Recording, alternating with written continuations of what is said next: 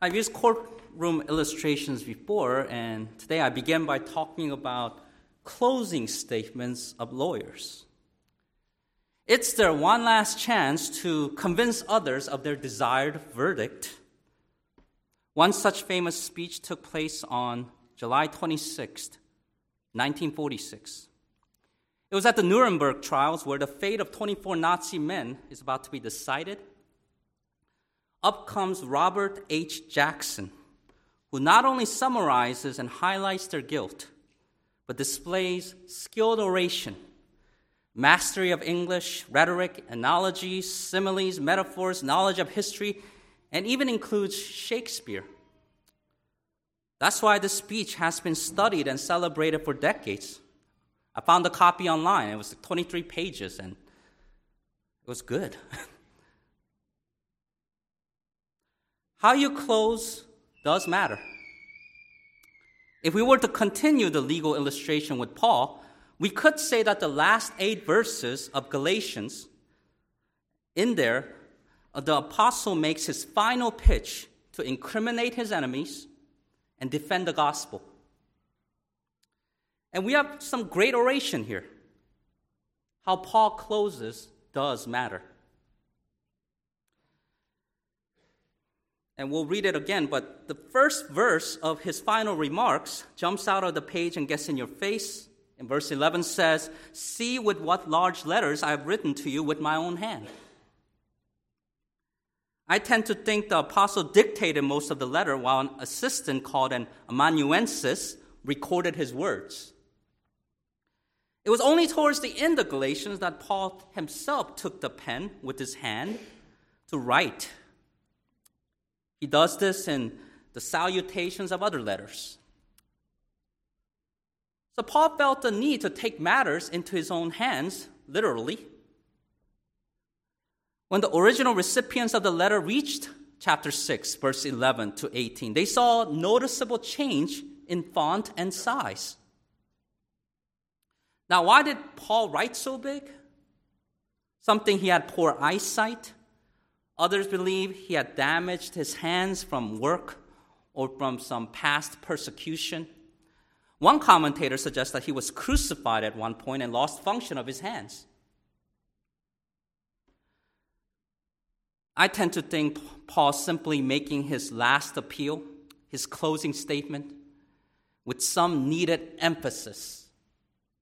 We saw back in chapter 4, verse 20, how he'd like to be present with them now and to change his tone. Since there's no voicemail, only something like snail mail, since there are no memes and emojis, he needs something else to drive home his points. He inserts himself at the end with his unique handwriting style, large letters, and signature. We don't know what they would have looked like originally, but we do have the words themselves. So let's read the passage now. Galatians chapter 6, 11 to 18. If you're using the Pew Bible, you'll find it in page 813. Galatians chapter 6, verse 11 through 18, as we close out this series on Galatians.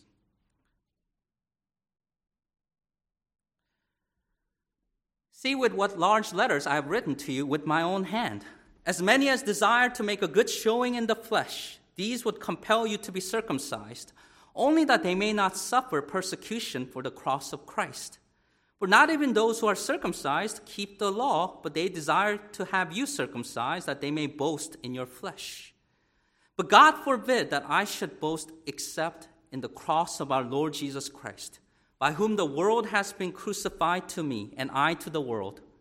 For in Christ Jesus neither circumcision nor uncircumcision avails anything, but a new creation. And as many as walk according to this rule, peace and mercy be upon them and upon the Israel of God. From now on, let no one trouble me, for I bear in my body the marks of the Lord Jesus. Brethren, the grace of our Lord Jesus Christ be with your spirit. Amen."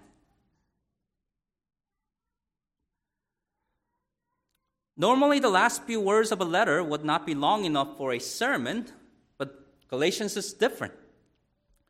Paul devotes 8 verses here, enough to form an entire section of its own. Structurally speaking, after verse 11, which stands by itself, I observe 3 parts in this passage. Verses 12 and 16 form bookends to Paul's last substantial exhortation. Notice in both verses the phrase "as many as." Then verse 17 begins with the phrase "from now on." And verse 18 begins with the warm address of brethren. In terms of content, I observe within these 3 sections 3 gospel topics, each related to Jesus: his cross in verses 12 and 14, his marks in verse 17, his grace in verse 18. Based on these topics, I suggest 3 emphases we need to stress as a gospel community. 3 emphases of a gospel community. 1, boast in the cross of Christ that brings new life. Boast in the cross of Christ that brings new life. That's verses 12 to 16. 2, endure suffering for Christ. That's verse 17. Endure suffering for Christ. 3, grow in the grace of Christ. Verse 18. Grow in the grace of Christ. Verse 18. The first emphasis of the gospel communities on the cross of Christ, how we should boast in it because it brings us new life. I will spend most of my time on this point.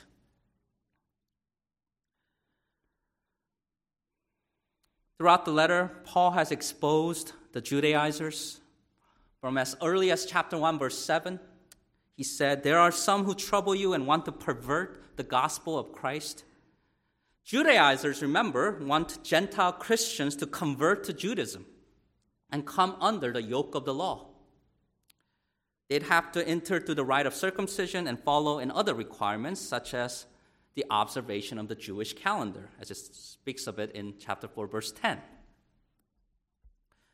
This teaching's insidious, but not completely new. Something similar already happened in Jerusalem and Syrian Antioch. In Jerusalem, Paul detected false brethren secretly brought in who came in by stealth to spy out our liberty, which we have in Christ Jesus, that they might bring us into bondage. That's in chapter 2, verse 4.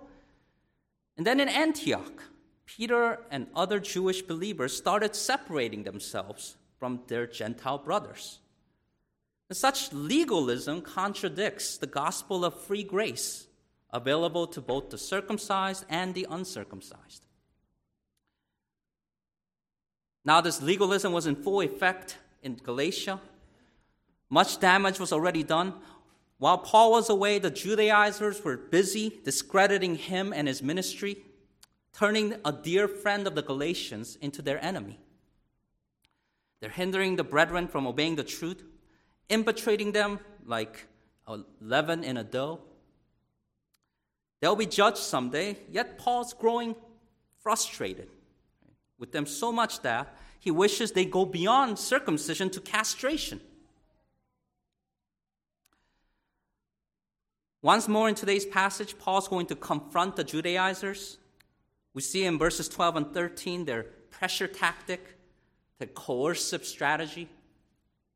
They probably said something along the lines of, "Hey, it's good that you're a Christian, but you're not complete. You need to get to the next level in your spiritual life. You have to become a Jew and follow Moses. And the first step is circumcision." But these guys were up to no good. Underneath all that zeal and passion were, I believe, 3 things: cowardice, hypocrisy, and pride. Let me talk about each one of these as sort of subpoints, because even Christians struggle with them from time to time. First, cowardice. Cowardice prevents us from boasting in the cross. Cowardice is the crux of the matter. Let me take a few minutes to make this connection. So as Paul was fulfilling his calling as the apostle to the Gentiles, he preached to them the gospel of justification by faith alone. God's blessings are available to anyone who believes, Jews and Gentiles, just as they are. Now that the time of Jesus is here, the time of the law has ended. And remember, the law was our tutor to bring us to Christ, that we might be justified by faith. But after faith has come, we are no longer under a tutor. The law had a complementary but distinct function from faith. And there's no way to mix freedom and bondage, the works of the law with the hearing of faith, the Holy Spirit and the flesh, legalism and grace. That's why Paul said to the Galatians, if you become circumcised, Christ will profit you nothing. They be debtors to keep the whole law. They who attempt to be justified by law have fallen from grace.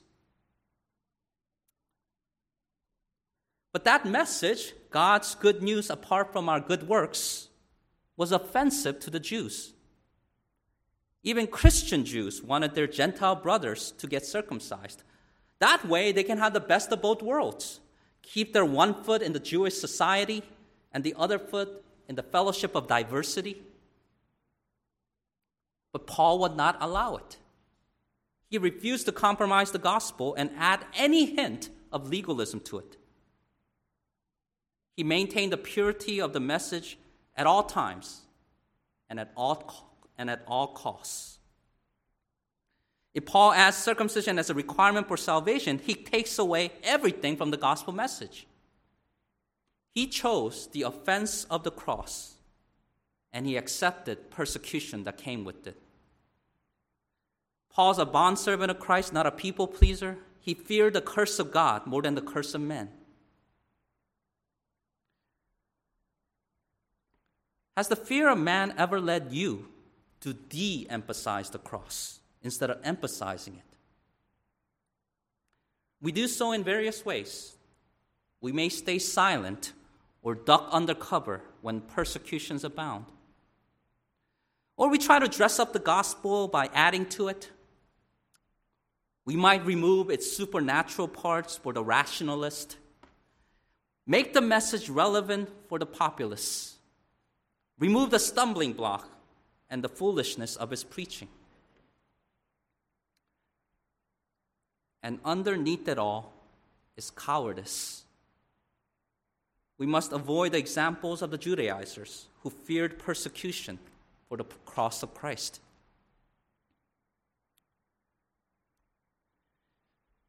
Hypocrisy is another problem of these Judaizers. They were on their moral high horse, acting as if they can fulfill the law in the power of the flesh. But of course they can't. Paul made it clear this is an impossible task. He wrote in chapter 3, verse 10 to 11, "As many as are of the works of the law are under the curse, for it is written, Cursed is everyone who does not continue in all things which are written in the book of the law, to do them." You are never done in the system of legalism. So not even those who are circumcised keep the law. Application again. How do we avoid hypocrisy? How do we make sure it doesn't undercut our emphasis on the cross? Before I answer, just to be clear, if we're born-again, regenerate Christians, we do truly enjoy the forgiveness of all our sins. We're free from sin's eternal penalty. Presently, we have power over sin through the power of the Holy Spirit. In the future, when Christ returns, we're glorified in our bodies and will be delivered from the presence of sin forever. But until then, sin is a reality of our lives, and we have to be real with ourselves. We must not hide sin, but expose it. Don't ignore it, but confront it. Imitate Daniel in Daniel 9:20. Confessed his sins and the sins of his people. As we model for you most weeks here, we open the Bible so we can open our hearts for confession. The scriptures not only make you wise for salvation through faith, which is in Christ Jesus, it's profitable for reproof, for correction, for instruction in righteousness. Let's be a church that does not tolerate hypocrisy. In addition to cowardice and hypocrisy, the Judaizers were filled with pride.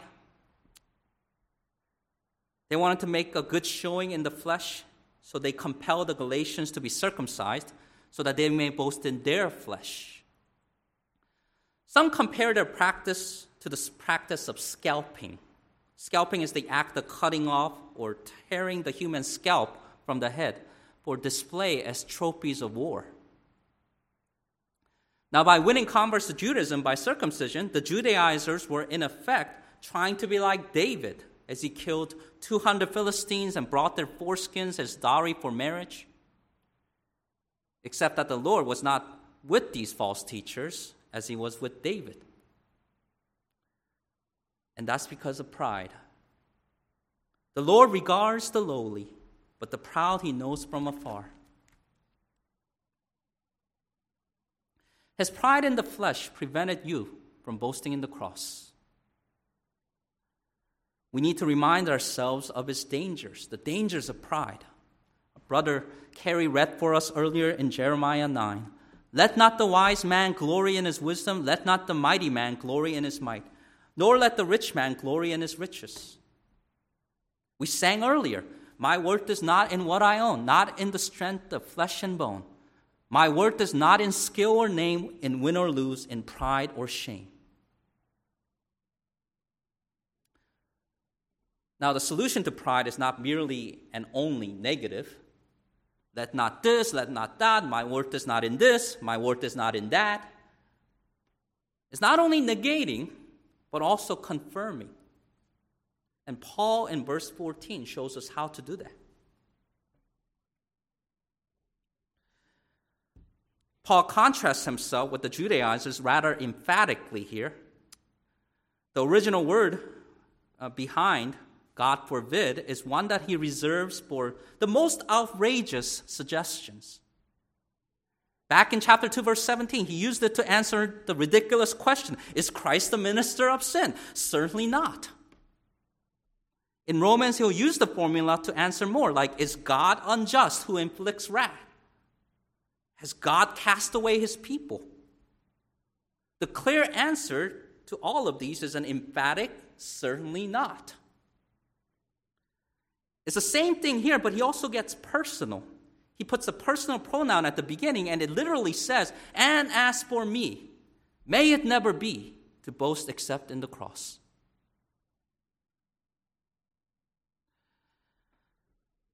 But even without such emphasis, talking about the cross this way would have shocked most people's sensibilities. These days, we see the cross on top of steeples, adorning pretty necklaces and emblazoned on T-shirts. We may have forgotten how grotesque and gory it was to hang on it. Frankly, if we could time travel, it would benefit us to experience the shame, smell the blood, see the torn flesh hanging on it, hear the groans and screams of its victims, the mockery of the crowds. It was indeed a torture device and a cruel form of execution. The electric chair and the lethal injection today at least preserve some human dignity and ended life quickly. Not so the cross. The Romans were so repulsed by the crucifixion that it was a taboo to even say the word. An influential high official named Cicero, who was active about a century before Jesus, speaks of the cross as the unlucky tree, the ill-omened tree. It was impolite and improper to mention it, let alone boast in it. Yet here's a man doing that very thing. The cross of the Lord Jesus Christ has changed Paul in every way possible. The gospel doesn't just change habits, work life, or religious practices. That would be saying too little. It would not be too much to say that his world flipped upside down. In the most dramatic way possible, Christ crucified meant the end of his old way of living. The world was dead to him, and he was dead to the world. Paul would agree with the lyrics of that old hymn, "The world behind me, the cross before me, no turning back, no turning back."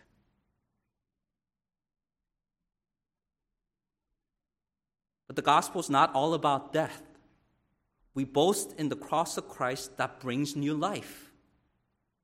If anyone is in Christ, he is a new creation. Old things have passed away. Behold, all things have become new. As we're united to Christ by faith, it no longer matters whether we're Jew or Gentile. We are one. And I think it's worth reading in entirety Ephesians 2:11-22, and see what God has accomplished in salvation. So keep your place in Galatians 6 and turn in your pew Bibles just one page over to look at Ephesians 2. Okay? You'll see it in page 814. And there's a lot here, so you can meditate on it more as you go home. But let me just read, and you can follow along. Ephesians 2:11-22. Ephesians 2:11-22.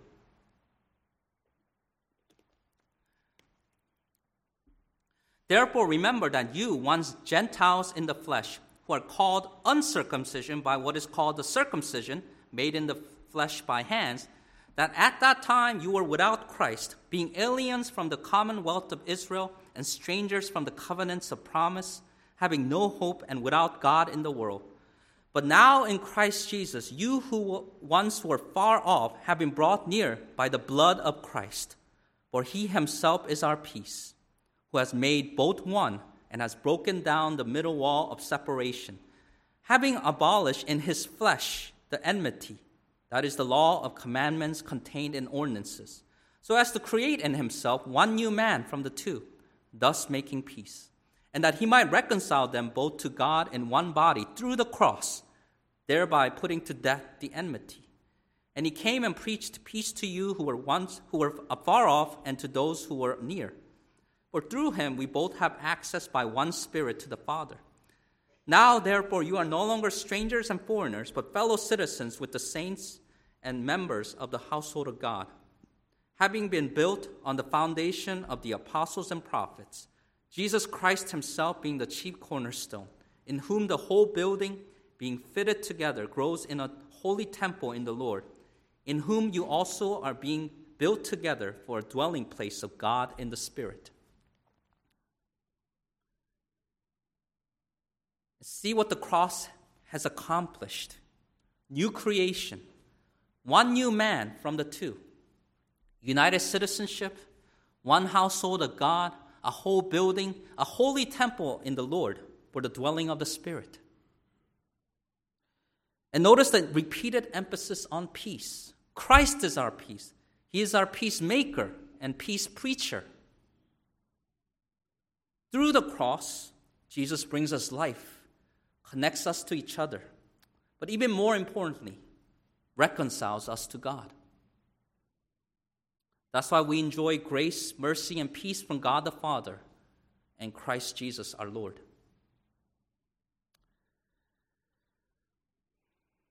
We see in verse 16 that Paul would love to see many understand and follow this gospel principle, see many Gentiles saved. As for his own countrymen, he saw most of his fellow Jews rejecting and perverting the gospel, yet he was confident that Israel belonging to God will be revealed in the future. In the coming kingdom, the remnant of Israel, according to the election of grace, would be grafted in again. Mercy and peace upon them is his future hope and present prayer. And what about you? Do you have mercy and peace in Christ? Do you believe that the cross brings life? Will you boast in it? Or are you seeking to be justified by the law or boast in the flesh? Do you love this present world and the things in it too much to give them up and come to Jesus. Our Lord calls you to be crucified with him. Die to yourself and die to the world. And here's how it's done. First and foremost, we must know and believe the gospel. It is the true story of humanity, how God created us in his image. Yet we need to become new creation because we've forgotten our Creator. We exchanged the truth of God for the lie and worshiped and served the creature rather than the Creator who is blessed forever. This rebellion, idolatry, and sin ruined us. Like the Judaizers in today's passage, we're self-righteous, cowardly, hypocrites, prideful.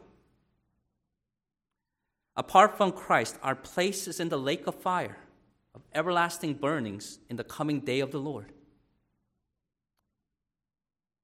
Yet God did not leave us to suffer forever in hell. He sent his Son. All things were created through him and for him, yet he became flesh and dwelt among us. He was in the world, and the world was made through him, and the world did not know him. Rejected by his own, he went to the cross to die for our sins in our place. There he paid the price of sin that we should pay. After paying that penalty with his life, he was buried, rose again on the third day. He ascended to heaven, and someday he'll return to judge all mankind. Christ has done all the work required to reconcile with God and enter heaven. Where is boasting then? It is excluded. There's no room for boasting in the law or our good works. We must repent of our selfishness and self-righteousness, turn our backs on the world. We must turn to trust in Jesus for salvation. Be justified through faith alone, in Christ alone, by grace alone. Come to Jesus today.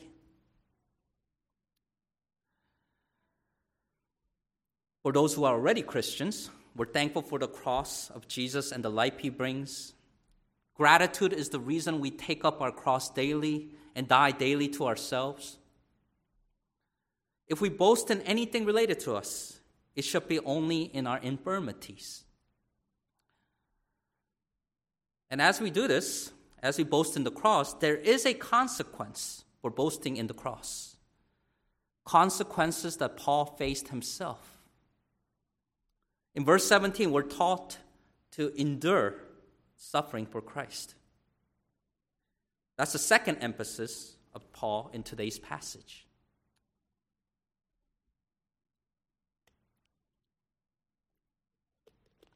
Now, Paul's not flaunting his bodily marks like some medal of honor. That would directly contradict what he said in verse 14, that he only boasts in the cross. There's no saving power in the apostle's suffering or ultimate martyrdom. Paul is not Christ. But as Paul suffers for the gospel, there's an increase of assurance of salvation, assurance that he belongs to the Lord. When he looks at the marks of stoning from Lystra, he doesn't wince.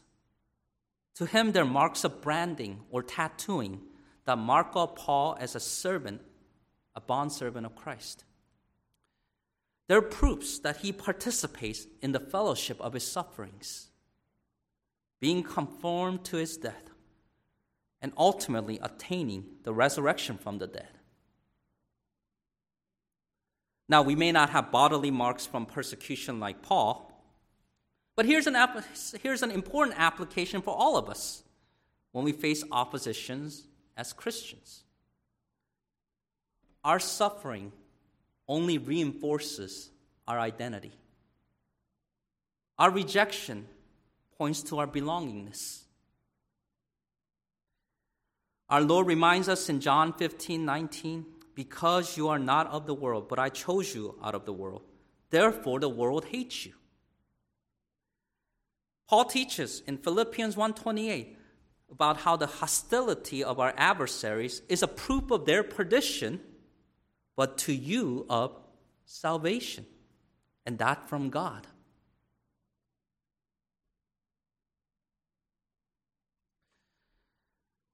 Verse 18 is the final verse of Galatians, and it teaches us the final emphasis of the gospel community for today. Grow in the grace of Christ. Whereas Paul's wish in verse 16 is likely a prayer for the unsaved, this one's definitely a prayer for his saved friends. The apostle opened his letter with grace in chapter 1, verse 3, and now he closes with it. Two rapid-fire closing applications. First, I wonder whether the language of grace, whether it's the saving grace of Jesus or his sufficient grace to sustain us, permeates our church talk. When's the last time we said to each other as we departed, "The grace of our Lord Jesus Christ be with your spirit"? Now, not that we need to use those exact words,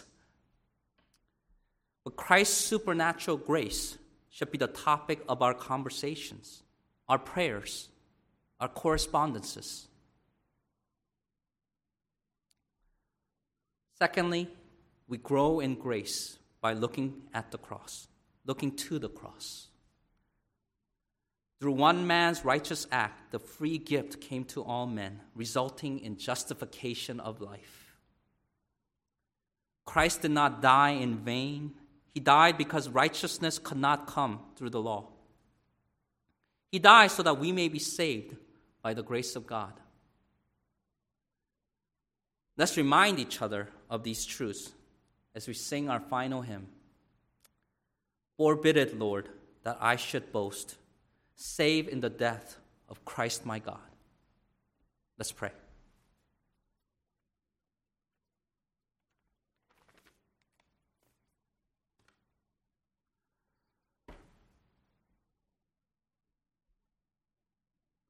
Lord, we come before you and we ask that this word, this passage will be a reality in our lives, that we will boast in the cross and only in the cross. That if sufferings come, if hatred and rejection come, that we be willing to bear the marks for you. And we pray that your grace will be with us, grace to sustain us, grace so that we may grow in the likeness of your Son. And it's in his name, Jesus Christ's name, we pray. Amen.